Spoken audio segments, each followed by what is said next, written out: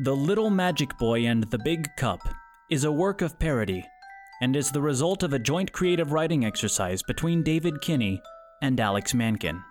It is narrated by Alex Mankin. Any moments or references that remind you of any form of existing media are not a coincidence. Both writers are giant nerds.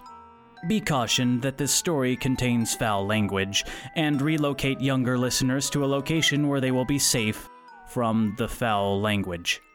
Thank you for listening. Chapter 4 Dirge of Douglas.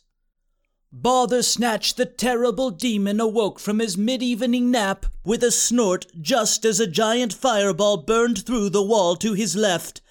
Ash and splinters fell around him as the fire spread, revealing a hole into the hallway outside Oxwald's office.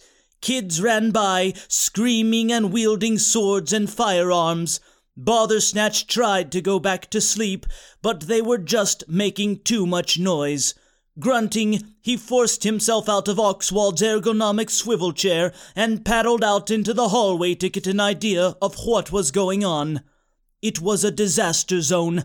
The parts of the school that weren't on fire were riddled with bullets. Bothersnatch spotted Principal Jaffel sitting in the rafters, watching and eating a big bowl of jelly beans. Seeing as he was the only adult nearby, Bothersnatch levitated up and sat down beside him. "Oh, hello, Greg," Jaffel said. "On the hunt for those diamonds?"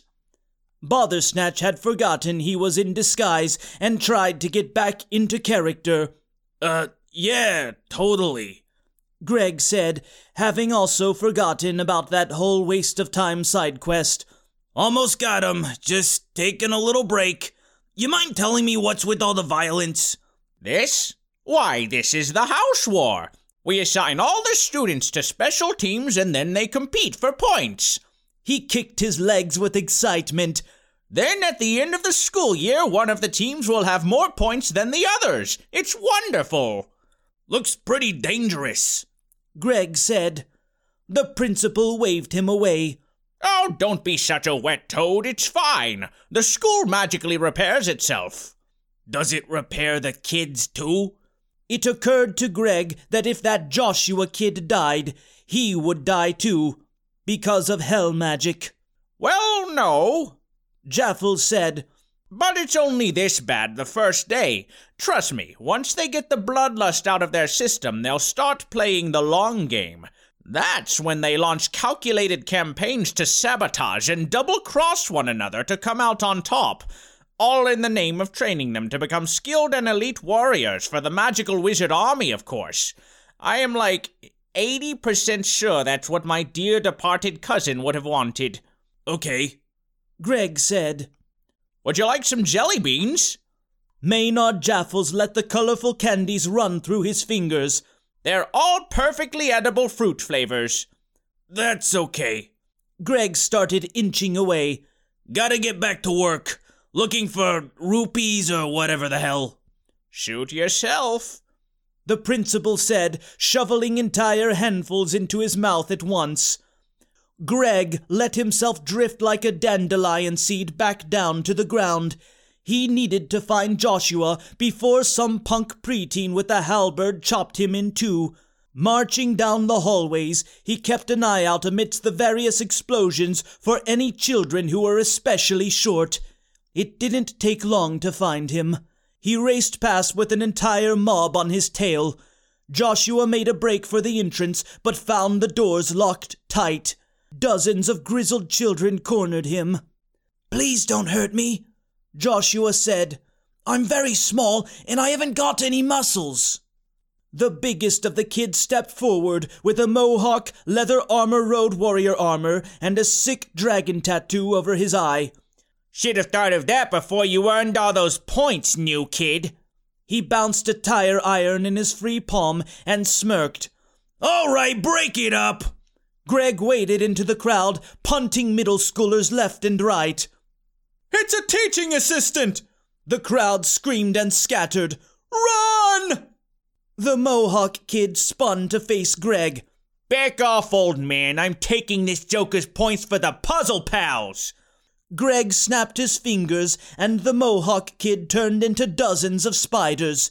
It would have been more impressive if he had been hundreds of spiders, but Greg was out of practice. It took Joshua a moment to get over the horrifying curse that the other kid was subjected to, but once he did, he ran up and hugged Greg. "You saved me! Thank you!" Greg looked down at his tiny friend. A gentle smile he hadn't meant to give crept onto his face before breaking into an uncontrollable snicker. I forgot how stupid you look with that giant schnoz Oxwald gave you. Don't make fun of me, Joshua said, failing to hide his nose with his hands. That ship has sailed, kid, he said. Listen, I can't have you dying on me or I die too. Let's find somewhere safe to stow you and pick this mission up in the morning when things calm down. He looked around the room for an idea and noticed the ventilation vent. He tore off the grate and stuffed Joshua inside. Oh, wow, Joshua said. Good idea.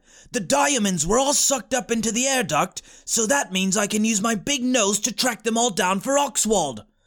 No, Greg said. Don't bother with the stupid diamonds. All we need is the big cup. I think I smell them now, Joshua said, and scampered deeper inside. Greg panicked. He reached inside to pull Joshua out again, but it was too late. The brat was too fast.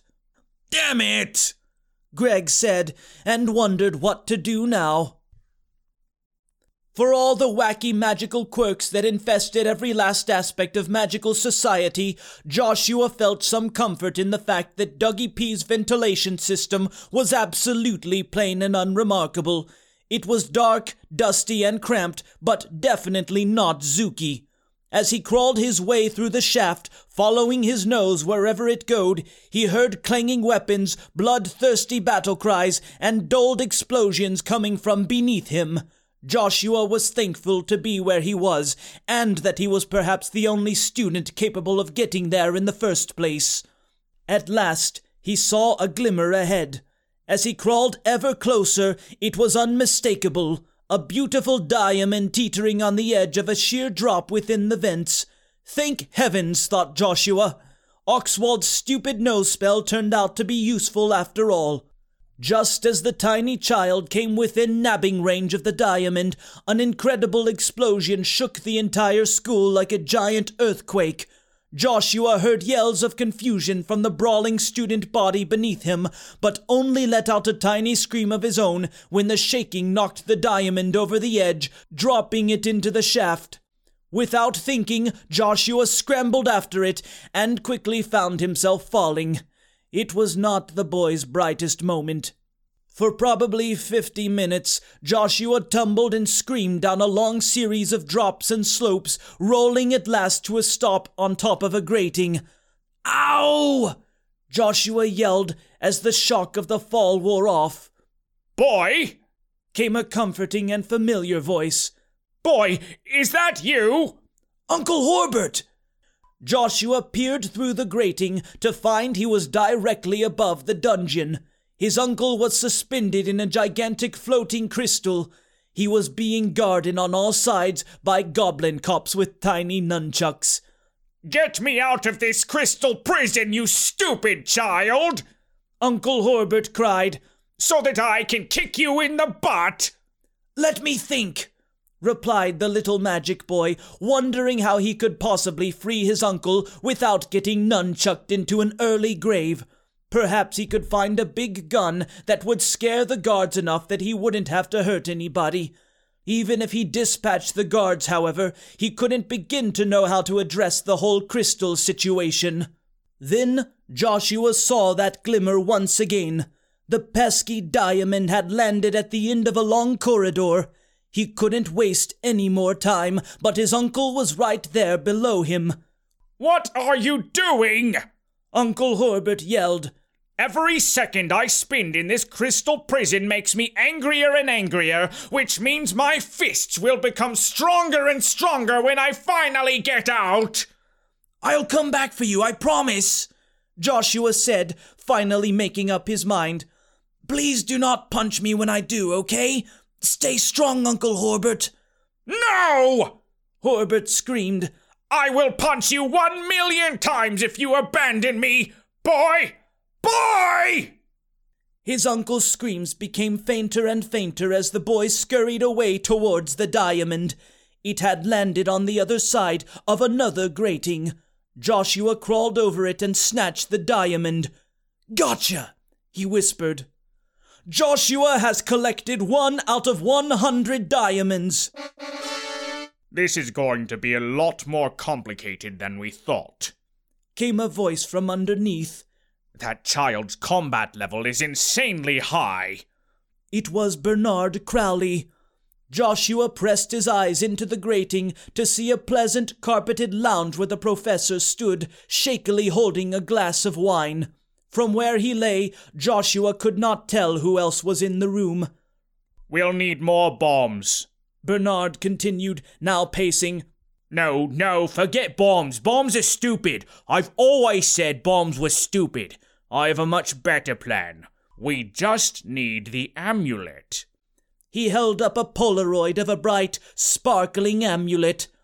Yes, if we could get our hands on this, that fool Turdideath couldn't lay a finger on us. That boy, though, he's the only problem. Something tapped Joshua on his shoulder. Jumping from shock, he looked up. In front of him was a big cup. In fact, it was the same big cup that he'd seen when he freed Oxwald's horrible daughters from a deadly trap earlier that day. His mouth sank open, but before he could grab at it, a scary hand rose out of it like a charmed snake. As Bernard carried on a rant about backhanded schemes and long-winded chess analogies, the hand gestured towards Joshua's closed palm and followed it up with a beckoning motion. Joshua furrowed his brow and shook his head. The hand clenched into a fist, flipped the boy off, and repeated the gesture with added fervor. Joshua responded by pocketing the diamond and crossing his arms defiantly. The hand was clearly annoyed by this because it began charging a deadly lightning spell. Joshua toppled backwards in fright. "Did you hear something?" came Bernard's voice below. Before the Chaos Witch could delete the boy from existence, however, yet another mighty explosion shook the school. Covering his head instinctively, Joshua abruptly felt the ground fall beneath him as the grating gave way under the stress of it all. As the witch's lightning blast soared by and clipped the tip of his hair, Joshua Milton tumbled directly on top of an unsuspecting Bernard Crowley. It was known by all secret agents of Good Diamonds Incorporated that Bernard Crowley was unflappable. He was fluent in 7 languages, had an IQ of 170, and super PhD diplomas in martial arts, diamond analysis, business, demolitions, teaching, and marine biology. No matter what Bernard did, he always rocketed straight to the top. Which is why it had been so unnerving for him that he had been upstage for the first time in his life, and by a mere child at that. Given this preposterous circumstance, Bernard forgave himself for briefly losing all composure when an entirely different child fell on top of him. Although he screamed, flailed his arms, and urinated just a little, he would later assure himself that this was only because he thought that the squirrel boy had pounced on him from the shadows. Fearing for his life, he yanked the child from his luxurious blonde hair and spiked him onto the floor. It was only after he'd done this that he realized that the child in question was much too small, and with a nose much too large, to be mistaken for Wilfrid Pippers. "What the?" Bernard said. "Why, your power level is minuscule. I can barely sense it. I've met sleeping puppies more dangerous than you." "Sorry," the child said. "Our secret meeting has been compromised," said Rodney the magical talking razor scooter. "Our secrets are being stolen by a kid who is pint-sized." "No, I meant for this to happen," Bernard said. It was, after all, impossible for him to have made a mistake. "I allowed this spy to sneak up on me to lure him out. Now he is at our mercy." Rodney honked the bicycle horn attached to his handlebars with delight. Now you'll tell us who you work for, or else we'll crush your skull against the floor. I don't work for anyone, sir, the miniature student said. Sometimes my uncle asks me to operate industrial mining equipment as part of my daily chores. I suppose I came down here as a favor for my friend Oxwald, if that counts. Oxwald? Bernard scoffed. That buffoon sent you? Ridiculous. I've watched the man struggle to tie his own shoes. He's far too stupid to know anything about our machinations. Thinking about it, Bernard remembered he had seen this child before. Wait, you were with him this morning, only your nose was less stupid looking at the time. Tell us your name, Rodney said, or we'll cripple you lame. I'm Joshua Milton. I'm going to drink from the big cup and get big muscles. Bernard stepped back. Milton? As in the Milton family diamond mine? There should not be anyone left of that accursed bloodline. Good Diamonds Incorporated made sure of that. What are you talking about? Joshua said. Well... Bernard knew he shouldn't say anything, but could never resist delivering exposition to dullards. During the war against the Chaos Witch, the value of diamonds was through the roof. Fantastic profit margins and fiscal quarters like you wouldn't believe. All because Darkovkar kept buying up everything we sold to fuel her diamond armies. The Miltons were our primary supplier of diamonds, at least until they developed a guilt complex about the whole thing. We had no choice but to get rid of them. Joshua looked ready to cry. Is that why I'm an orphan? Probably. Bernard shrugged. Statistically speaking, even if you're not a Milton, Good Diamonds Incorporated is responsible for the majority of orphans in this country. On a related note, now you know too much and I have to kill you. Adopting the Taekwondo tiger stance, Bernard prepared to decapitate Joshua with a powerful chopping attack. The boy tried to get away, but there was nowhere to run.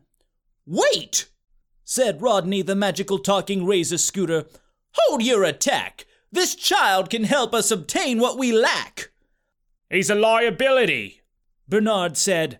Better we kill him now than risk our plan being exposed. Rodney unleashed his chi, sending shockwaves of powerful energy pulsing through the air. Did you forget who is your master? Cross me again and you will meet with disaster. At once, Bernard fell to his knees. He could not bear to witness such strength. Forgive me, Sensei. I know better than to question your wisdom. What should we do with him? The whirlwind of Rodney's unbridled power died down. The ancient scooter rolled closer toward the boy. The amulet of Douglas is hidden far below. To the treasure vault you both shall go. If Milton blood runs through his veins, then he has what we need to break the chains. Excuse me, Joshua said. I have like 3 other missions going on already, so I would prefer not to do this. Shut the fuck up, said Rodney. Joshua sighed as he was pulled through the dark, musty dungeons, tied up with rope to Rodney's steering column and pulled along by Bernard. He had hoped his first day would lead to forging new friendships, cozying up to the fun buncher fire, discovering new and exciting parts of magical society he'd never been exposed to from a childhood in a culturally deprived diamond mine, or at the very least being surprised by funny candy. Professor Crowley, sir, Joshua piped. Is this going to hurt? Yes, obviously, Bernard laughed. This ritual requires a lot of Milton blood. Honestly, I'm worried you don't have enough flowing in your tiny baby body for it to work. We'll need the whole lot of it, no question. That's not great, Joshua frowned. If I'm going to be sacrificed, then, is there anything you can tell me about my father, Henrik Milton? He was a soldier, and I think he carried around a big knife sometimes. Henrik? Bernard mumbled. Nope, must have been somebody extremely unimportant and forgettable. Rodney the magical talking razor scooter suddenly hit the brakes, tugging Bernard off of his feet, which he managed to turn into a cool backflip thing the moment before he would have hit the ground. Sir? The tiny boy asked of Rodney. Did you know my father? After a moment of contemplation, the two-wheeled sage replied, Never heard of that traitorous clown. I've only stopped 'cause it's here we go down. Joshua noticed that they had stopped in front of an elaborate marble-carved fountain, a memorial to Douglas P. Wilson. The most striking feature of such was an enormous statue of Douglas, tiny pistol drawn in his left hand with the amulet dangling from his right. His face was contorted as though he were crying, with streams of water flowing from both his eyes and both nostrils. His pants were at his ankles, exposing boxer briefs dotted liberally with tiny little hearts. All around this centerpiece were smaller statues of chickens and feathers flying in every direction. A plaque at the bottom read as follows: Here lies Dougie P. Rest in peace, Dougie P. When it's time to rise again, sing my favorite dirge, and then... Joshua was confused. What exactly is this? A crypt, Bernard explained, depicting the last moments before Douglas's unfortunate and hilarious death at the hands of the Chaos Witch Darkovkar. He thought he could control the darkness. He scoffed. In reality, he couldn't control the darkness. Bernard looked at Joshua. I can control the darkness if I want. It's really easy. Okay, said Joshua.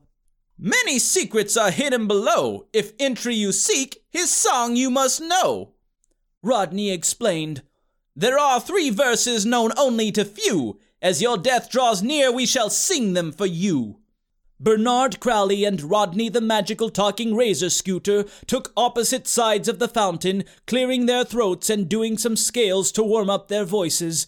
Joshua Milton listened very carefully as he figured this super-secret dirge might be important to know.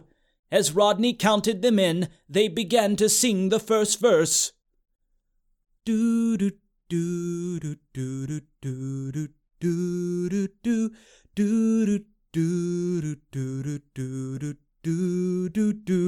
Hello? Somebody interrupted. Bernard Crowley let out a tiny scream and leapt into the fountain. Rodney immediately pivoted a 180 on his back tire, his perfectly aligned chakras glowing threateningly. Joshua turned his head and his mouth went wide. It was a child, unkempt, scraggly, and covered with stray strands of squirrel fur. Indeed, it was Joshua's new best friend, Wilfred Pippers. "Run!" Joshua yelled. "It's dangerous here! Go get Principal Jaffles!" Dangerous? Wilfred asked with great confusion, feeding an acorn to Mischievia, who purred affectionately. Oh no, I believe you're mistaken. You're safer now than you've ever been in your life. He looked to Professor Crowley, his face lighting up with a wide grin. Wouldn't you say so, Professor? Bernard was pale as a whale. He stammered for a moment, but failed to get any words out. Instead, he shot a panicked look to his compatriot for support. Rodney held his position for a long moment, his handlebars fixed in the direction of Wilfred's charming smile. Then his chakras faded once more as he began rolling back the way he came.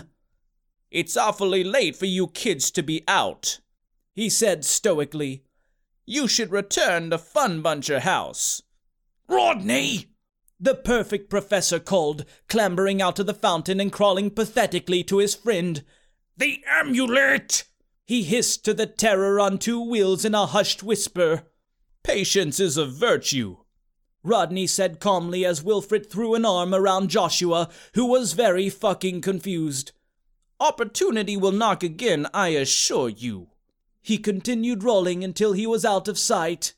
Bernard Crowley got to his feet, wringed water from his tie, and made some attempt to compose himself. "This is just ridiculous," he said, folding his arms. He looked at the children with a bitter, constrained rage. "You heard the old man. Get back to your house.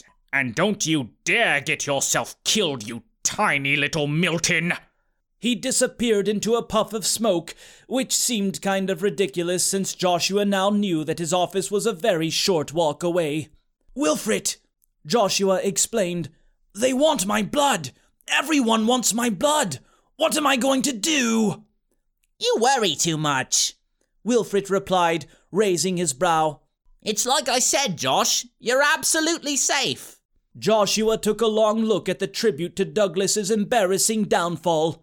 Although he had plenty of secrets to occupy him already, he couldn't help but wonder how many more secrets awaited those who knew the full song.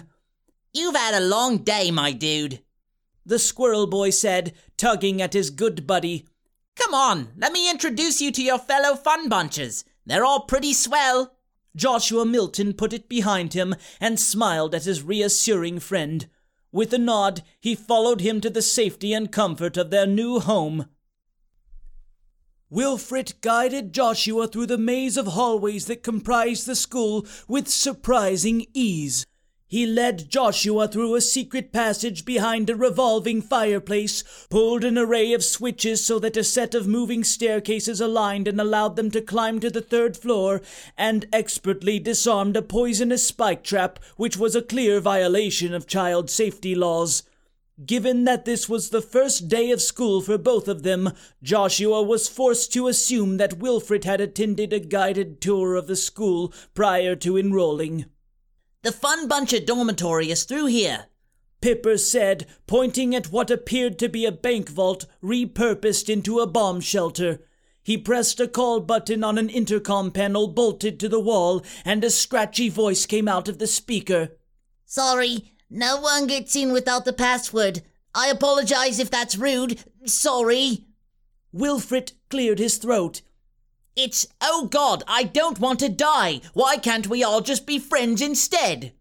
The wheel sealing the bank vault door spun open, and a teen boy in a knitted turtleneck sweater leaned out. "Inside, quick, before anyone sees us." The door shut behind them. The turtleneck kid set 18 deadbolt locks, did some deep breathing exercises, and turned back to Joshua with trembling hands. "I get so scared every time I have to open this thing. I'm so glad it turned out okay. Hey, everyone, we have a new friend." "Friend?" Children peeked out from beneath the bed sheets. Tidy bunk beds filled the dorm like military barracks, most of them occupied with smiling faces. "Did he say a new friend?" some said. "I love making new friends," said others. "Golly!" A few dozen children of various shapes and sizes hopped out of bed to greet Joshua. They were all rosy-cheeked, with well-combed hair, and wore freshly ironed footy pajamas. Most were pudgy, and there were quite a few who had braces. Not a single person in the room seemed capable of wielding a sword or doing a sick BMX stunt. "Welcome to the Fun Buncher family," they said before piling onto Joshua in a massive group hug. The uninvited affection was actually super uncomfortable for Josh. "It's good to meet you," Sweater Kid said, giving Joshua a constant stream of reassuring pats on the back. "My name is Seymour Tickle.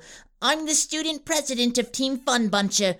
Let's get you set up with a cozy bed so you can set sail on the sea of sweet dreams." "Thanks," Joshua said, prying himself from the crushing embrace. "But I don't think I can stay. There's loads of things I need to do, like break my uncle out of the dungeon, collect all the diamonds, and drink from the big cup." "Oh no," Seymour said. "You can't do that. All of those things sound awful and dangerous. You should stay here instead, where it's safe, at least until the house war is over." Joshua furrowed his brow. "Isn't the house war something that's going on every day of the school year?" "Precisely," Seymour said. "If you can hold out here long enough, you can make it to the end of the school year without ever leaving this room." "Aren't we supposed to attend classes or whatever?" Joshua said. The other Fun Bunchers looked at each other with concern. Seymour folded his arms. "Listen, rookie," he said. "You're new, so I'll cut you some slack. But having adventures and going to classes is not how we fun bunches do things. Every year I see a bunch of funky, fresh, new fun bunches, and they got it in their heads to get good grades. It's natural. We're good boys and nice girls here. But leaving the dorm ever is how you get yourself killed. Even if you can survive the house war, going to classes and doing your homework runs the risk that you'll graduate. That's the point of school, Joshua said. You're supposed to graduate. He looked around, feeling helpless, right? He had never actually attended a school before. Seymour shook his head. Graduating with good grades just means you'll be conscripted into the magical wizard army. Then you get to die invading a foreign land in the name of expanding the Imperium. No thank you. Flunking out is way safer. You can get a job as a diamond inspector or something instead. Joshua frowned and stuck out his chin. Well, I'm not going to spend all year cowering in a bunker. I'm going to get big muscles just like my father and mother. A massive explosion outside the dorm rocked the school and sent all the timid fun bunchers scattering except for Seymour. Nope, the team president said. He picked Joshua up like a small dog and tucked him into the nearest free bed. Not losing another one. Let me go, Joshua said. He tried to escape from the covers, but found he was tucked in too tight to break free. His little arms were just too weak. Wilfred, help me! Nah, Wilfred said. I think it's best if you stay right here until things cool down a bit.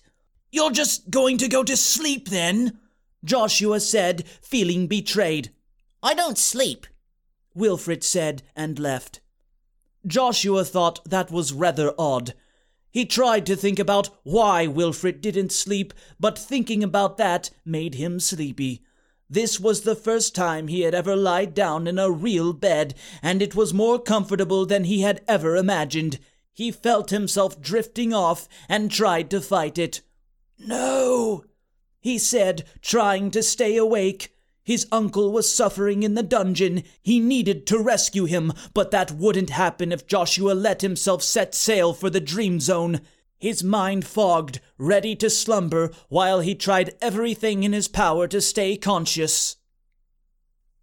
Oxwald sipped his chamomile as he stared blankly at the first page of Fundamentals of Magical Defense, an essential guide to not dying.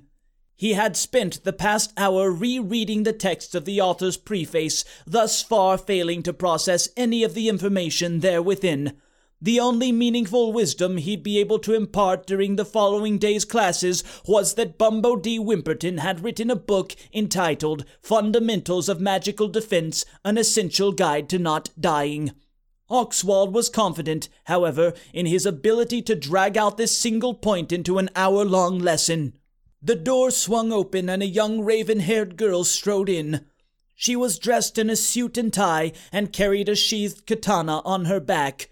She plopped into a chair in front of the classroom, kicked her legs up on the desk, and folded her arms. Oh, good evening, May. You're a spitting image of your mother carrying around that deadly weapon. Oxwald smiled, closing his boring book. Where are your sisters? The Manderley triplet sighed. First of all, I'm Courtney. Her father frowned. I'm so sorry, sweetums. You know the three of you are perfectly indistinguishable. We're really not. April is the leader. She has a fighting spirit and a passionate fire in her eyes, Courtney explained, letting her head droop behind her chair. May is the sensitive one and has a soft spot for animals. That's right. Oxwald nodded. And what's your thing again? I have a fighting spirit and a soft spot for animals. Courtney shrugged. Now what did you want?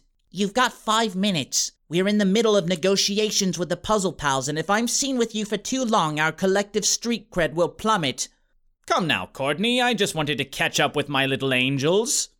Oxwald smiled. Would you like a cup of tea? Got coffee? No. Courtney blew a raspberry. Okay. Oxwald sighed, fixing himself a second cup. So, what are your sisters up to? Exciting House War stuff, I presume? May is working alongside the team president to draft a treaty establishing borders between Rad Lion and Puzzle Pal territory. You have to be careful negotiating with these people, they're tricky. She leaned in. One year, they snuck a hidden message into the first letter of every paragraph. It was a secret clause that forfeited all of our points to the Puzzle Pals at the end of the semester. Oxwald couldn't begin to understand what she was talking about, but nodded his head vigorously all the same. Courtney continued. April is stationed at the demilitarized zone until we can get this sorted out. It's likely we'll end up working together to stand a chance against Snakeathy, but at the moment tensions are still pretty high. Oxwald stared blankly at his daughter. I understand. Courtney sat upright, rubbing her temple. Dad, what are you doing here? It was bad enough that your little boyfriend decided to teach here, but we didn't think you'd actually change careers for him. I thought you were dizzy for diamonds, just like you used to say literally every morning. I am dizzy for diamonds! Oxwald slammed his desk, quite offended at this attack on his love for flawless gemstones. Which actually brings me to my next point. There's this little fun buncher boy, Joshua Milton. He's out hunting for diamonds on campus, and I just worry about him out there. So tiny, so alone. Courtney snorted. Joshua? She couldn't help cracking up. Come on, Dad. Nobody ever sees fun bunches after orientation. If he does wander out in the school grounds, the Snakeathies will be on him like an army of hawks tearing apart a baby squirrel. She contemplated for a moment. Although, come to think of it, I guess we do sort of owe him one. He's not the lamest fun buncher we've ever seen. So you'll team up with him? Oxwald beamed. You four can work together to collect diamonds and not participate in any other ulterior objectives regarding the Big Cup or any other magical artifacts. Never gonna happen. Courtney shrugged. I mean, we offered our friendship, but he was kind of a huge dick about it, and I'm pretty sure he hates us. The most I can promise is that if he does have the balls to show his face, we won't kill him. Oxwald pondered in silence for a long moment. Well, if you find any diamonds, could you bring them to me? Courtney checked her wristwatch and pulled out a grappling hook. Look, Dad, there's more to life than diamonds. I really don't want to have a part enabling your little obsession. She shot the hook into the rafters and slowly began ascending. And you should really get over this Crowley thing. Honestly, you talk about him more than you talk about Mum. But I have to beat him! Oxwald stamped his foot as his teenage daughter continued to rise up toward the ceiling. Bernard thinks he is better than me, and I have to prove to everyone that I am actually the one who is better than him. Whatever. Courtney sighed as she disappeared into the shadows. See you in class. Love you, dear. Oxwald waved. Good luck with your diamond negotiations. He sighed and plopped back down into his swivel chair. Why couldn't fatherhood be as simple as diamond assessment? Diamonds were perfect, predictable, and consistent. Daughters were complicated, temperamental, and impossible to understand. That was pretty awkward, said Greg, who had been listening from the hallway. Your kid sounds way cooler than you.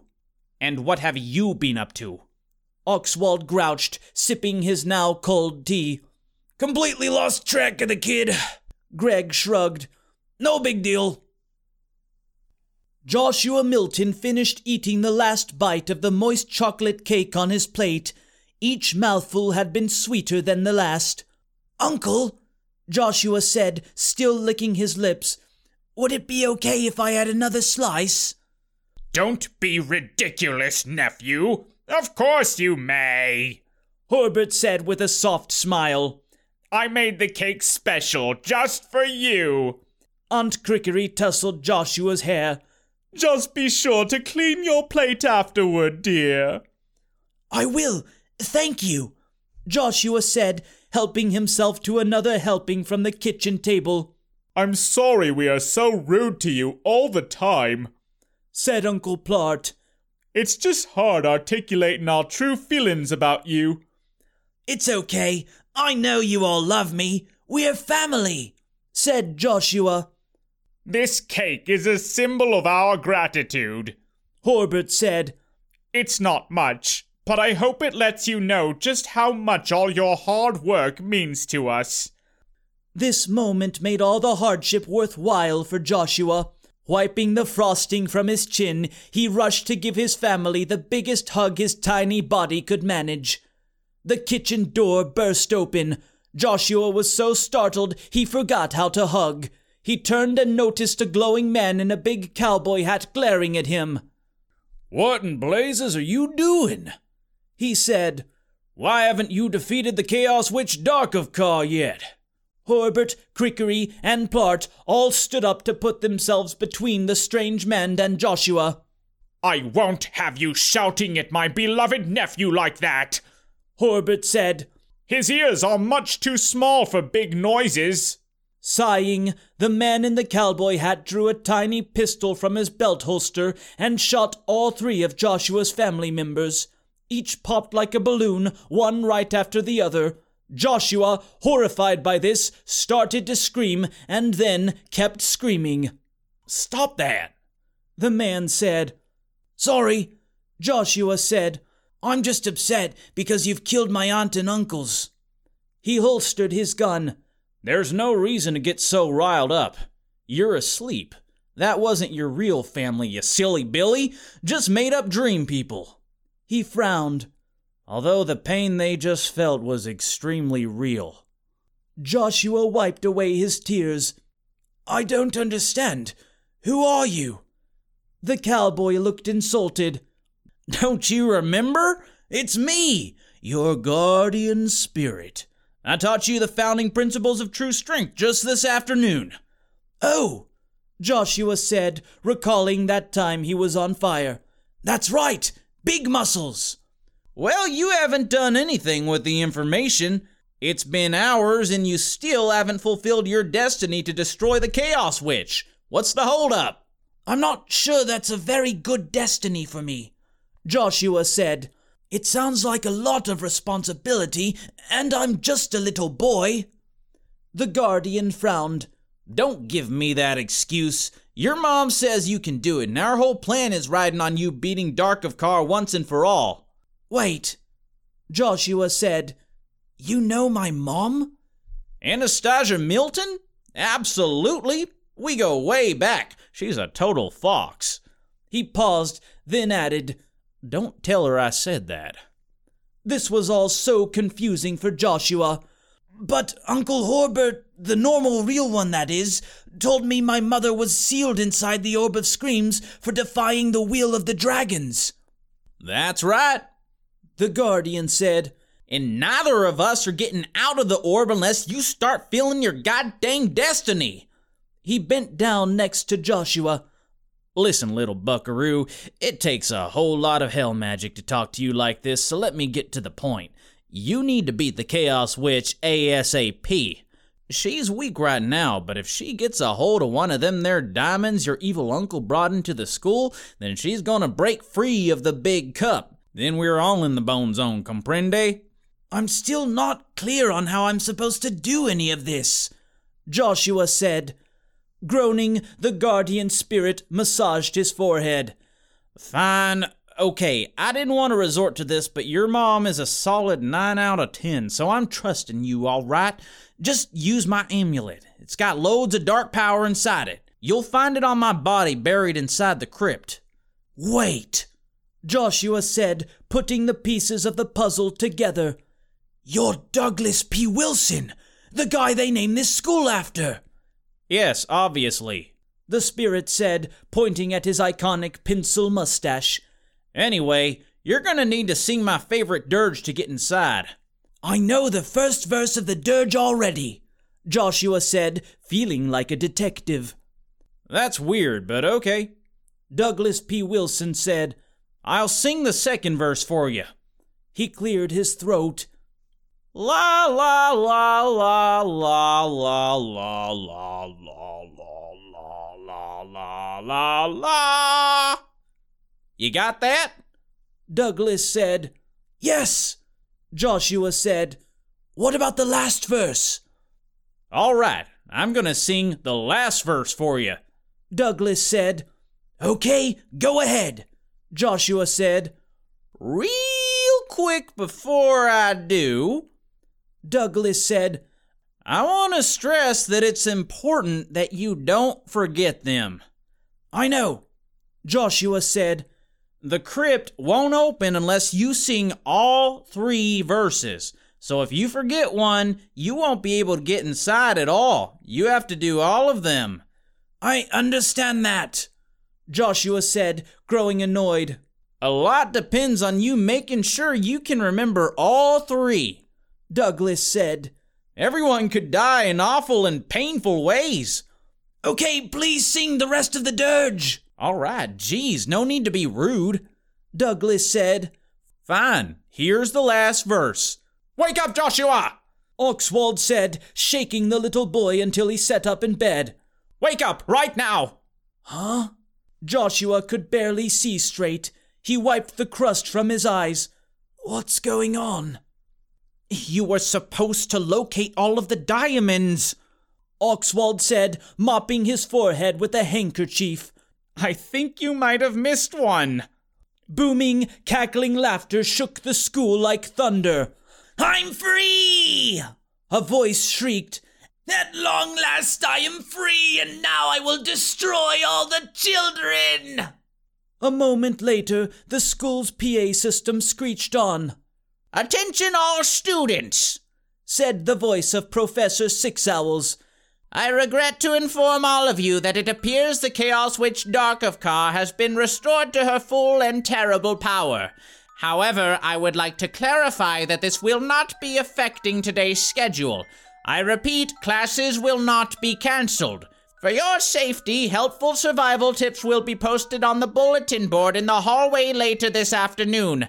I look forward to seeing you all in class today. Thank you.